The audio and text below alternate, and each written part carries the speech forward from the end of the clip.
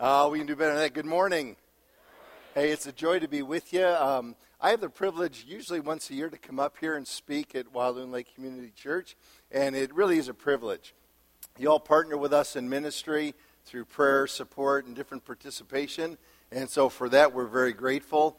And always love coming and seeing many friends, meeting new folks, getting some updates and sharing out some updates as well. If you don't know this, every baseball team in the United States, Canada, Mexico, the Dominican, Venezuela, really wherever baseball is being played, has someone that goes in as a volunteer and does chapels for that team. So every Sunday during the season, I'll go into Comerica Park when the team's home. We'll do a chapel there I'll do four actually, one for players from the Tigers and the coaches, one for the visiting team, one for stadium workers, and then one for the umpires that are in town for that game too. What are y'all laughing at?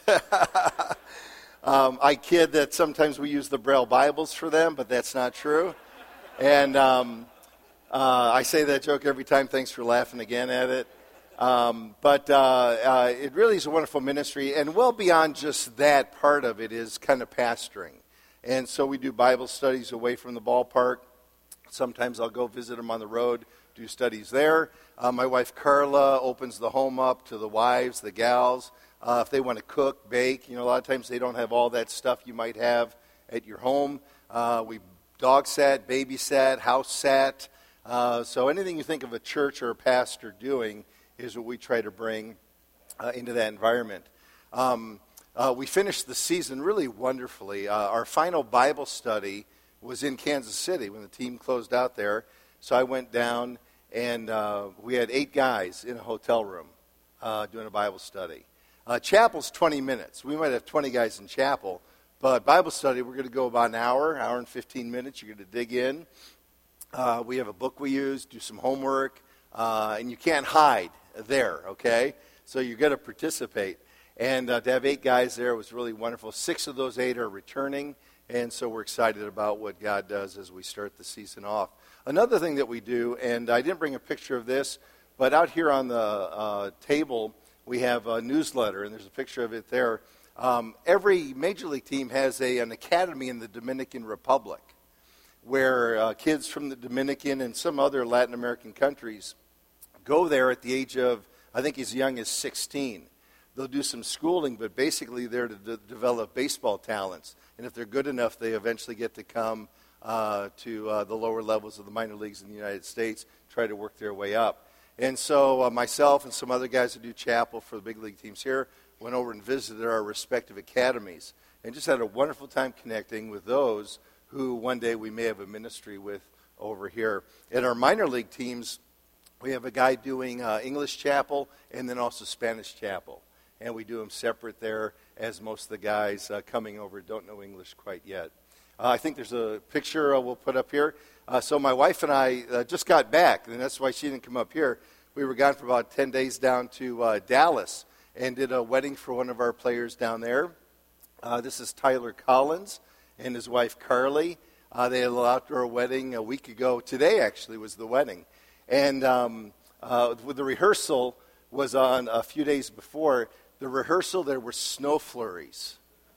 We didn't do the rehearsal outside. We went inside and did it, and then we ran out to our spots and ran back in real quick. But they had a wonderful wedding, and before the wedding, 2 days before the wedding, they actually were baptized.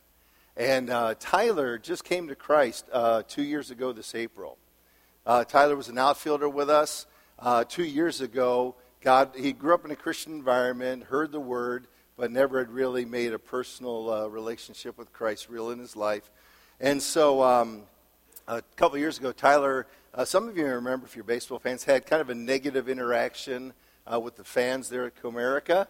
And God really used that in his life to make him kind of look and say, what am I about? Who am I? What am I doing? So God used that in some wonderful ways. Teammates around him. One guy gave him a book to read about the love of God. And about 2 years ago, Tyler trusted Christ. And when we got ready to do the wedding, say we want to get baptized before the wedding. So I had the privilege to baptize Tyler, and then he baptized Carly, and it was just a wonderful day, kind of leading up to all we did down there. And that next picture is them then after their baptism. And so Tyler's no longer with the Tigers. He'll go to camp with the Kansas City Royals this year. And so we'll still stay in contact, and the guy who does camp over at the Royals knows about him already, and so he'll seek to disciple him further. And that's kind of the picture of what Baseball Chapel looks like. As Chad mentioned, we do an annual event called Home Plate, and I brought stuff from last year's event that's out there on the table. Take as much of it as you'd like, please. And then this coming year's event is on May 12th, the Saturday of Mother's Day weekend. One of the nice things about this year is it's later in the day. Normally we do a 9 o'clock in the morning program and then a 1 o'clock game, which is tough for y'all folks up here. This year it's a 4 o'clock game, so the program starts 12:30. And so if you're coming from up here, it's a little bit easier for you. Back there's a poster, and this was this year's poster, and there's a reading on the poster that I really encourage you to get and look at. The story behind it is it's a writing from a journal of an African pastor. He wrote it in his journal while he was in prison for his faith. And he did not know that the day after he wrote this in his journal, he would be martyred for his faith. And so it really is a pretty powerful reading of what's in there. And then back there, too, there's some baseball cards. There's a newsletter and some other items as well. The baseball cards are in this little packet. I encourage you to take some if you know someone that's a baseball fan, a Tiger fan, because the cards are wrapped up around a little track that explains the gospel. And so if you give that to someone, you not only give them a baseball card, and on the back of the baseball card, there's no baseball stats. It's a story of a man's faith in Christ, and then the track is around it to explain how to have that relationship with Christ. So today, we want to jump into the Word of God and want to talk about love. And what a wonderful topic. Valentine's Day is not too far off. And, I was looking at your website after I decided where I would speak, and I love the little tag on your website. How many know what it says there? You're what? You're loved here. That's what your website says, right? And so it says, you're loved here. And what a great statement to make, because a true, genuine love transforms. Christ's love for us, our love for one another and those around us. And so much in our world today is so divisive, isn't it? Okay? There's so much tension. And so what does biblical love that Christ portrayed look like? That's what I want to talk about today. And kind of give some practical, hopefully, examples and principles about what love really looks like. So in John chapter 13, the night before Jesus is crucified, he gathers into the upper room with his disciples, and in John chapter 13, verse 34, he says this, "A new command I give you, love one another, as I have loved you. So you must love one another.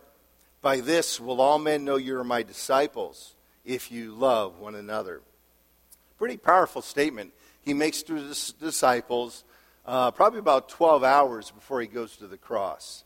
And he's giving them a principle how they should carry on after he's gone. A few things I notice about that command, about that statement. First, it's this. It is a command. Okay? So it's not optional. We are commanded to love and really to develop and cultivate a love, especially with other believers. Okay? Now, everyone may not be your best friend. I get that. But there still should be a love that we have for one another. A second principle that I learned there is that love or loving relationships convey a message. And so it says there, "By this shall all men know you're my disciples, by the love you have for one another." So when Carla and I are out and about and people look at us, our family, friends, people we don't know, and they see how we love each other or how at times we may not demonstrate that love to one another like we should, it conveys a message. When we gather at church, and the way we love one another, it conveys a message. How we treat others and one another in other settings, it conveys a message. And that's what Jesus was saying. People are going to be drawn to Christ by the love they see that we have for one another. And then a third principle, before we dig in further here, is that loving relationships are based on the cross. That's where it begins. You cannot love one another until you know the love of God through Jesus Christ. And you've come into that personal relationship with him. I showed you the pictures there from Tyler and Carly's wedding. They did something in their wedding ceremony that I've never done before, never seen done before in a wedding ceremony. They did a foot washing. And maybe you've seen that before. I'd never seen that before. And when I related that to some of other guys on the team, they were like, Tyler? It was like, whoa. And the love of Christ in his life and her life led them to want to express, hey, we love each other, we're going to serve one another. And it's not because they're good guys or good gals. It's because Christ did something in their lives. And when you know that love of Christ, then we have the ability and we are able to truly love one another like we should. Now, if I said to you, we're going to talk about love, what passage in the Bible comes to mind first? The love passage. What is it? 1 Corinthians 13. And that's where we want to look at and camp out for the rest of our time together today. And so 1 Corinthians 13, how many of you used it maybe at your wedding? Okay, some of you did. And many times you'll hear that at a wedding. It's a wonderful passage to use. And I don't want to take anything away from it being used at a wedding because it is a beautiful passage. But you know, in some respects, it's almost like a pre-flight checklist. That's almost what it is. There are 14 succinct statements that are made in that passage about this is what love is or this is what love is not. Of the 14, 7 of them are stated in a positive tone. Love is whatever. And the other 7 are stated negatively. Love is not. And so these 14 characteristics of love are put forth in this passage to us. It is a very beautiful passage, but it also has the idea of, hey, you need to check these 14 out in your own life. And it's not just restricted to a dating or a marriage type relationship. It is about our relationship to one another in all areas. And so what I want to do today, let's look together in 1 Corinthians 13. We're not going to look at all 14, but we're going to look at about half of them.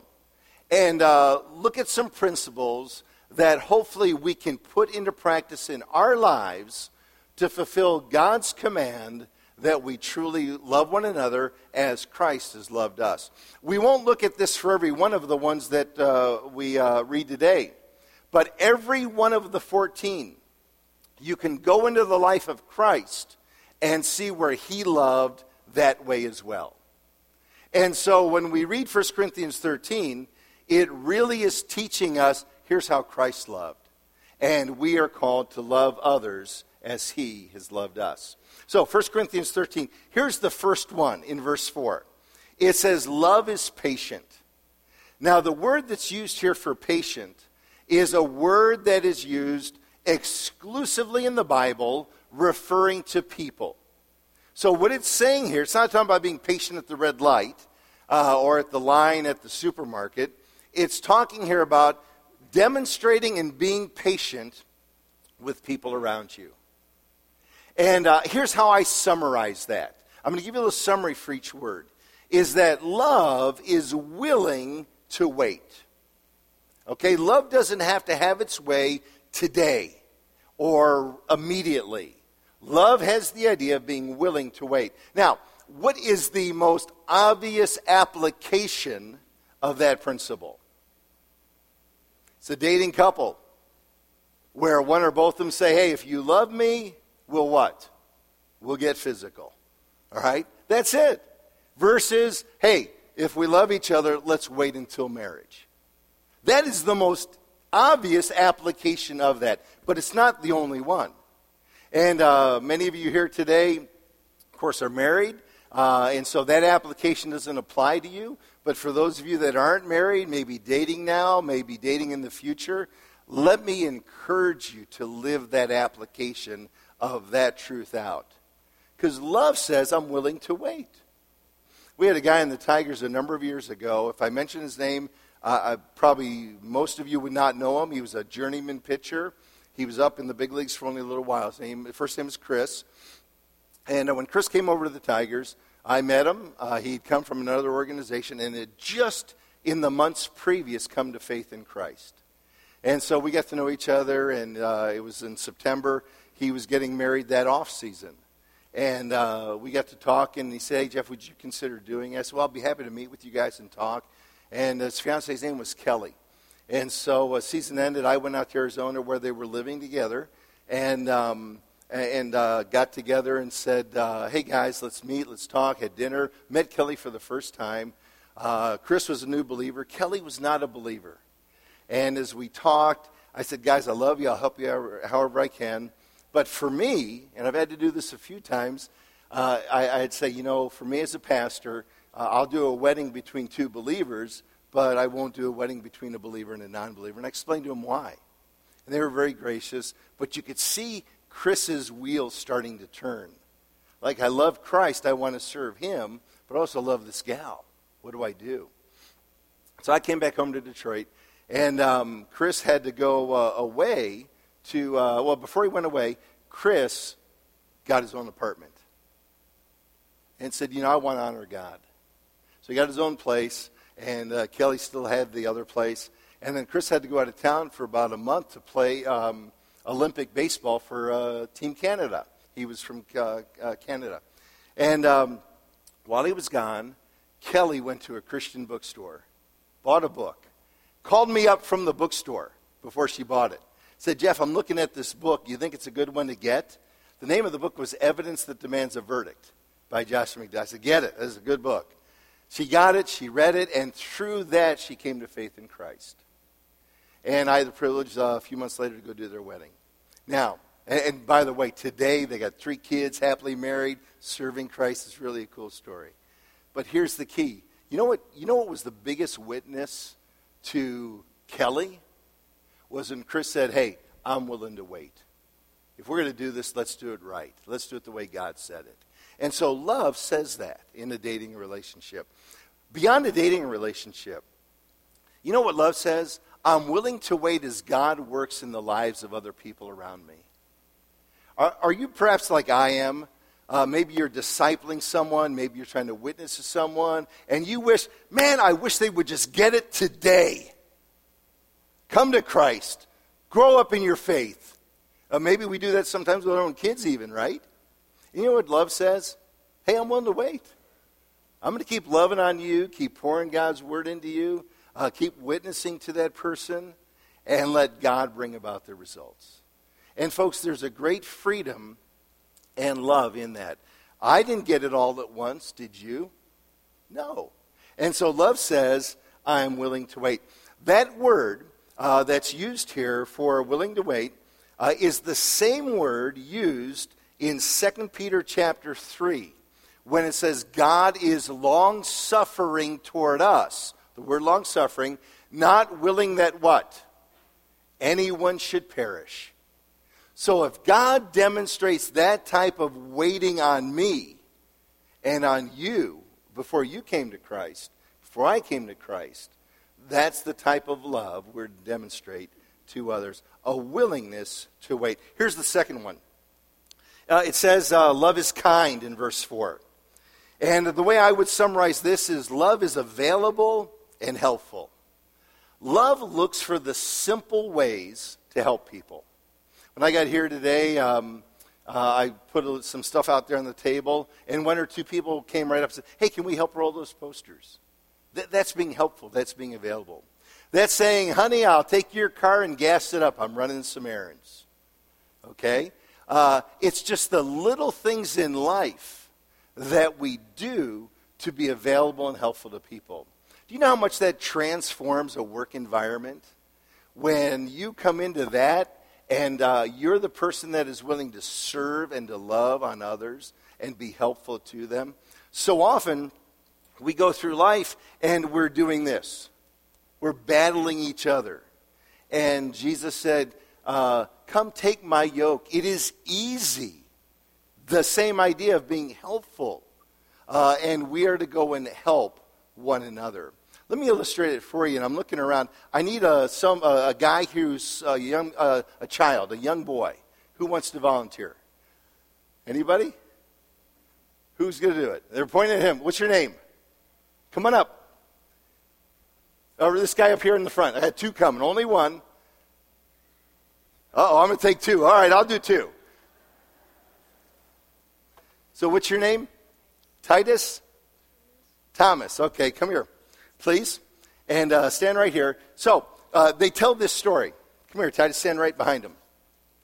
Of people traveling on a trail on a mountain, right on the edge. In fact, let's stand over here. Let's pretend we're on the mountain, and here's the cliff, and if you fall over, you're going to die. And right here's a sure wall. So the path is just big enough for one person. And so I want to get that way, and these two guys want to go this way, right? And so how do you solve that? Okay? So there's a couple ways we could solve this. What is one way? I can throw them off.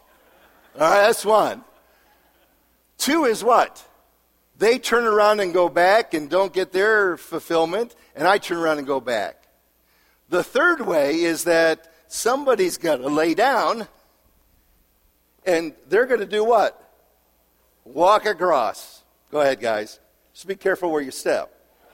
No, we're not going to do that. We're not going to do that. But that's the point. Now, I'm not talking about any type of an abusive or degrading relationship. But it's the willingness for one person to say, hey, I'm willing to suffer a little hardship to make your way easier. Hey, guys, thanks for helping. Give me a hand, would you? And that is a characteristic of love. And that's what it means there. Am I helpful to others? A third one. And the third one is this. We refrain from a negative attitude toward the leadership and influence of others. And here's what it says. It says, love, it does not envy. The word envy there is a word that's used in the Septuagint. The Septuagint is the Greek translation of the Old Testament. And so in the Septuagint, that word is used to describe Joseph's brothers and their attitude toward him. Do you remember that story? Coat of many colors, dad's favorite, and we're going to sell our brother and get rid of him and hope he dies. Because they were what? They were jealous. They were envious. In fact, the word there means to boil up or to strive after. To covet is another way that word is used. And so many times, if we're not careful, we can do that with others around us. Someone who's better at something than we are. Someone who has an opportunity that we don't have. Someone who may be blessed in a certain way that we weren't. And so often, that envious spirit can boil up in any one of us. It's sin. It needs to be repented of. It is not the love that Christ demonstrated. And so let's be on guard that we're not people who allow that negative attitude toward leadership and toward others who are blessed in certain ways that maybe we are not. I've had the privilege 3 times to go over to India to teach at a Bible Institute in the city of Chennai. It's the Chennai Bible Institute. Chennai is in the southern part of India on the east coast, right on the water. And there's a man there named Mano Daniel who has a tract ministry. He prints millions of tracts every year. And they get distributed all over the country into the most obscure little villages. And people have come to faith in Christ over the years. And one of the things that happens in these little villages, it might be a truck driver who's in Chennai, who gets a bunch of tracts, goes back to that village, passes them out. People come to Christ, they start reading their Bible, and pretty soon they say, hey, we need a church. That's talked about in the Bible, and there's no church in the village. So guess who they look to be the pastor of that church? The guy that gave them the tract, who might have a 6th grade education. And so what Mano does, he brings these men into Chennai like 4 times a year, has folks from the States and other places come over and kind of teach, not quite seminary, but those type of courses to these men who go back and then pastor in their villages. I love the name he calls these guys. He calls them leaders in obscurity. Isn't that a cool name?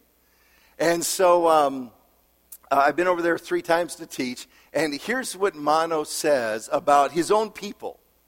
And he compares the Indian people to those maybe in Japan, where there's a much more teamwork spirit about some things, especially in the families. And here's what Mano says. He says there's 2 types of crabs in the world. One is the Indian crab, and he likens it to fishing. And he said the Indian crab, when you go out and catch the Indian crab and you put them on a boat, you put them in a barrel. And then there's another crab, the Japanese crab. You catch those, put them in a barrel. He says, but you have to put a lid on the Japanese crab barrel. Because what they try to do is they'll try to scamper up the inside of that barrel to make their way out. And with the Japanese crab, one will climb up, another will climb up, and they'll all get out. He said, you don't have to do that with the Indian crab. Because once one starts to climb up, the others reach up, grab them, and pull them back down. And you think about that. What kind of crab am I? Am I going to be the person who tries to help people up in life? Or am I going to be pulling them down because I'm jealous? And so there's a wonderful description here of love is. Love isn't about pulling other people down. Love isn't about breaking things up. Love's about building up and encouraging others. Here's another one. Love guards against pride. And I'm not talking about a good pride here. Pride in your country, pride in your job, pride in your Lord and Savior. But here it's talking about the pride that allows us to think we've gotten to where we're at on our own. That's the pride it's talking about here. That it's an I thing. It was just me. Someone gave me this definition years ago of humility, the opposite of pride. Humility is recognizing that God and others are actually responsible for the achievements in my life. And that's a good definition. I see what God did and what others have done in my life, and it's not about me and it's not about I. Driving up here, I always enjoy coming up to Walloon Lake Community Church, Bay Harbor, where I had the opportunity to speak during the summer. And driving up the freeway, what trucks on the freeway make the most noise? You're driving up the freeway and the big semis, which ones of those make the most noise? You know which ones do? The ones that are empty.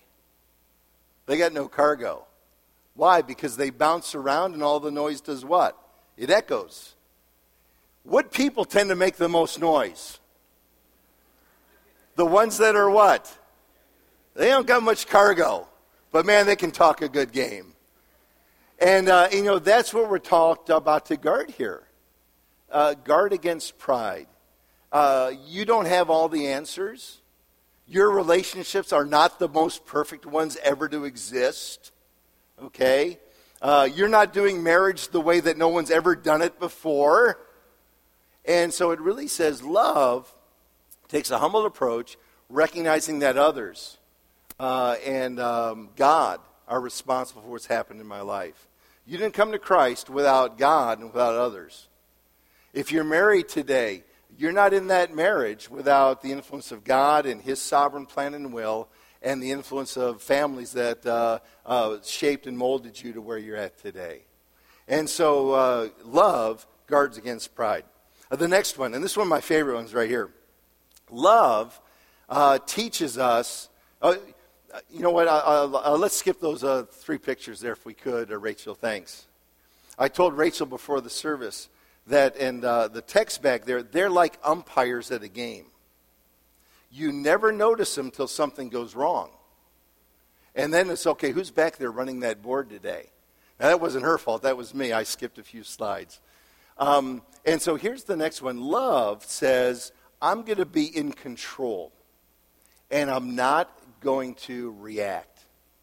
This is the only one of all the statements in 1 Corinthians 13 that is in the passive voice. Okay? It is not easily angered, meaning other people are doing things, they're the ones that are taking the actions, and I am not to let them negatively affect me to the point of being angered.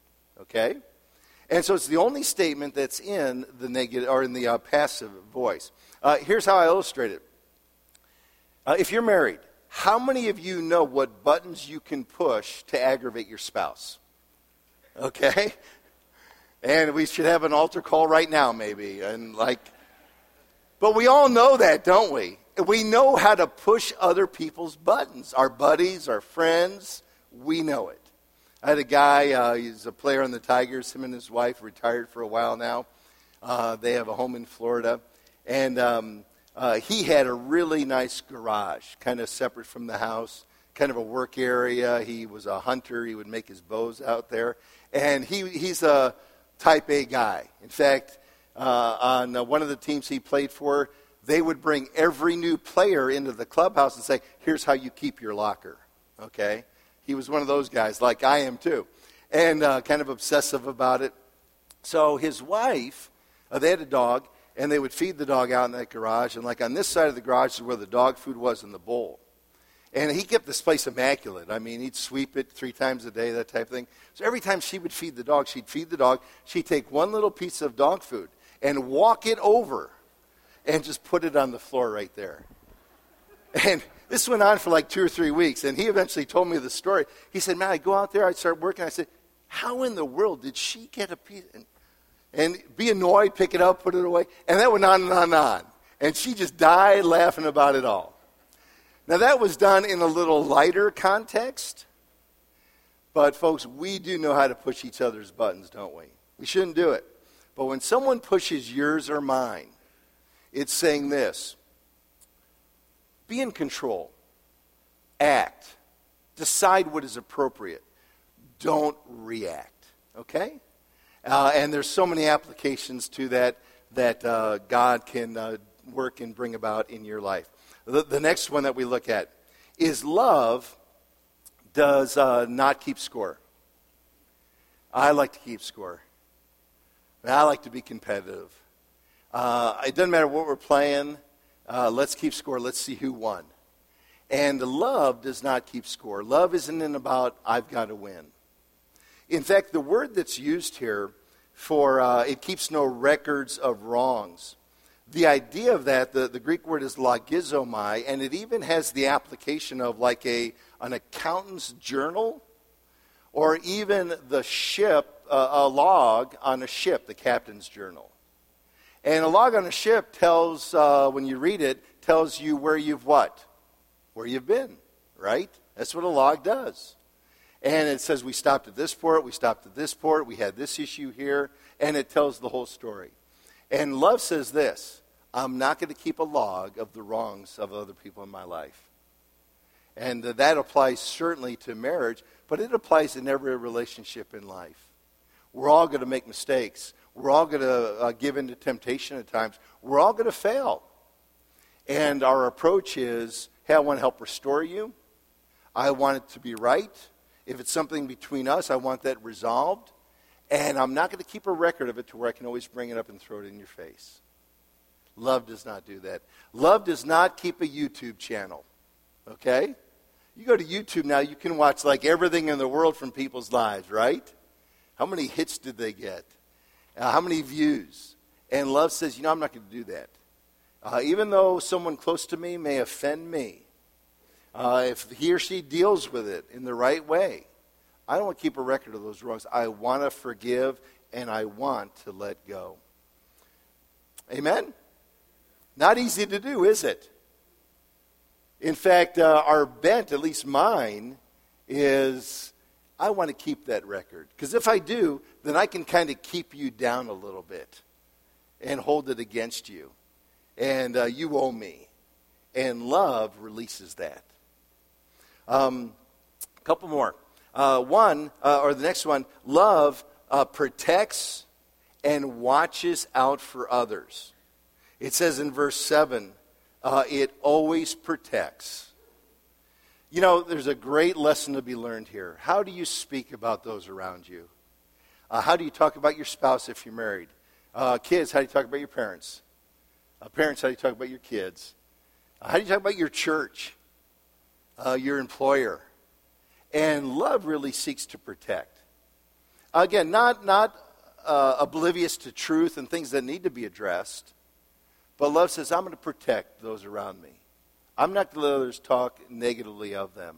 I've had people come to me at times to talk negatively about someone else.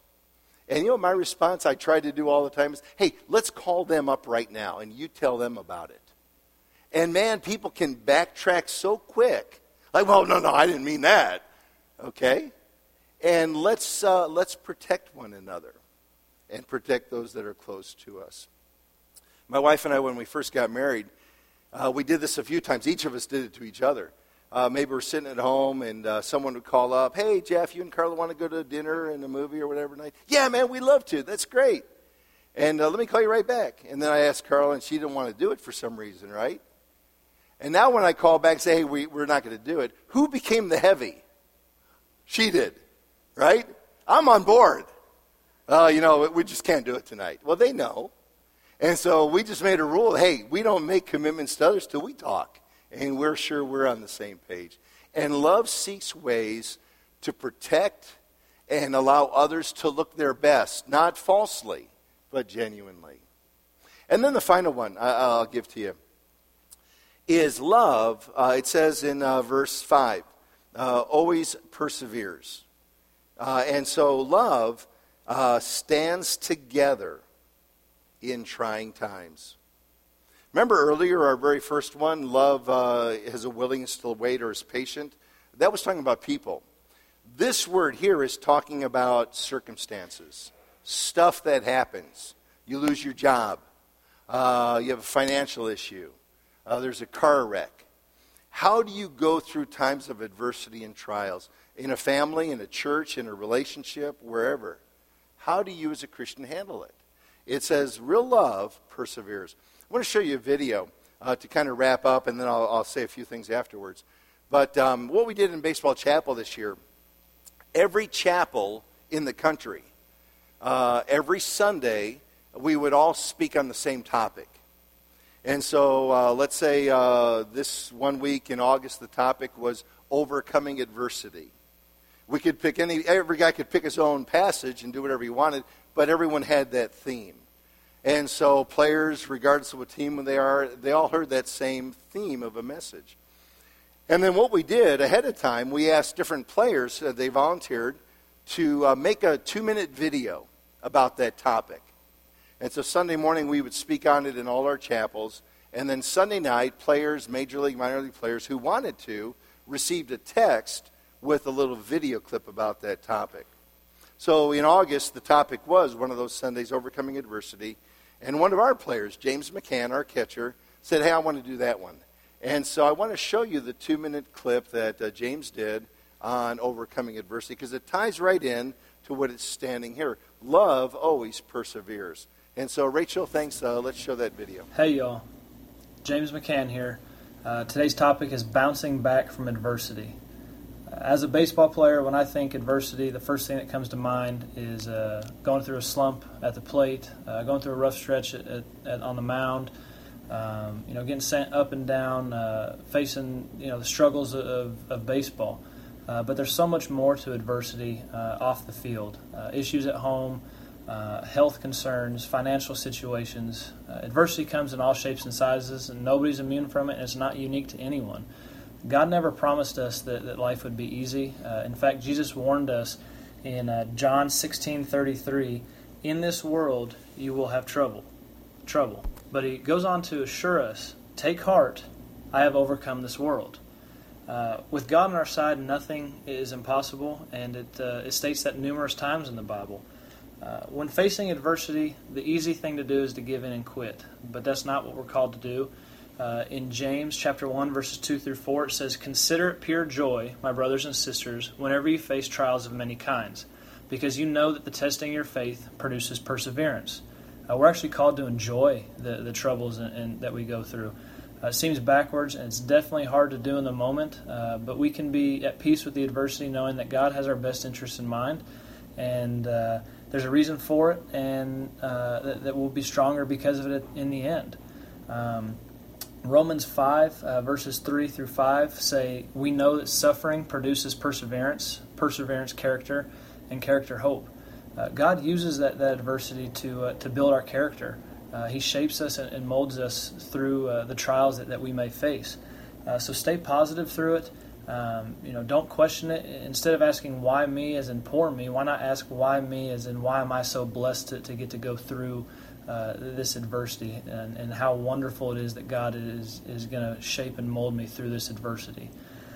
Finally, as a brother in Christ, I want to remind you that when things are going tough, especially at the field, that's when others watch you the closest and the most. They want to see how a Christian responds and reacts in the tough situations.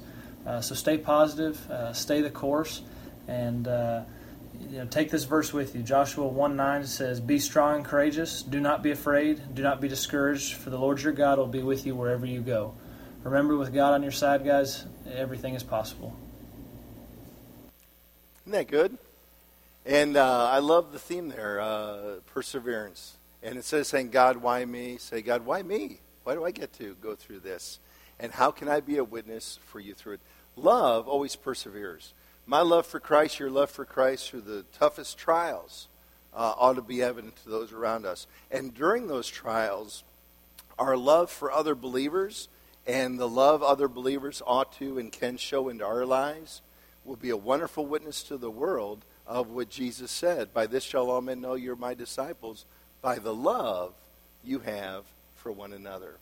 The final statement I'll make is love never fails, is what wraps up that entire passage. And I liken it this way. Think of a panel of dimmer switches, maybe for a room in your house or a big meeting room or something, and there's all these dimmer switches there. The electricity is wired into those. It's ready to go. And what you have to do to make the light shine is just turn the dials. And every one of those 14 characteristics is like a dial of a dimmer switch. And God is saying, "Hey, turn them up. Let others see your love for me and your love for one another as you seek to be a witness in this world." Father, thanks so much for the Word of God. And thank you that Jesus embodied true love. And every one of these characteristics that we see, we look at in this passage, he demonstrated and does demonstrate still and yet today. And Father, thank you for the privilege we have to embody that message and that truth of love today. And so while we are your physical representations in the world, I pray that you would empower us as individuals, empower us as a church body to demonstrate the love of Christ to the world around us, to show it to one another, to live it out, and to be a witness of your love in this world. In Jesus' name we pray and give thanks. Amen.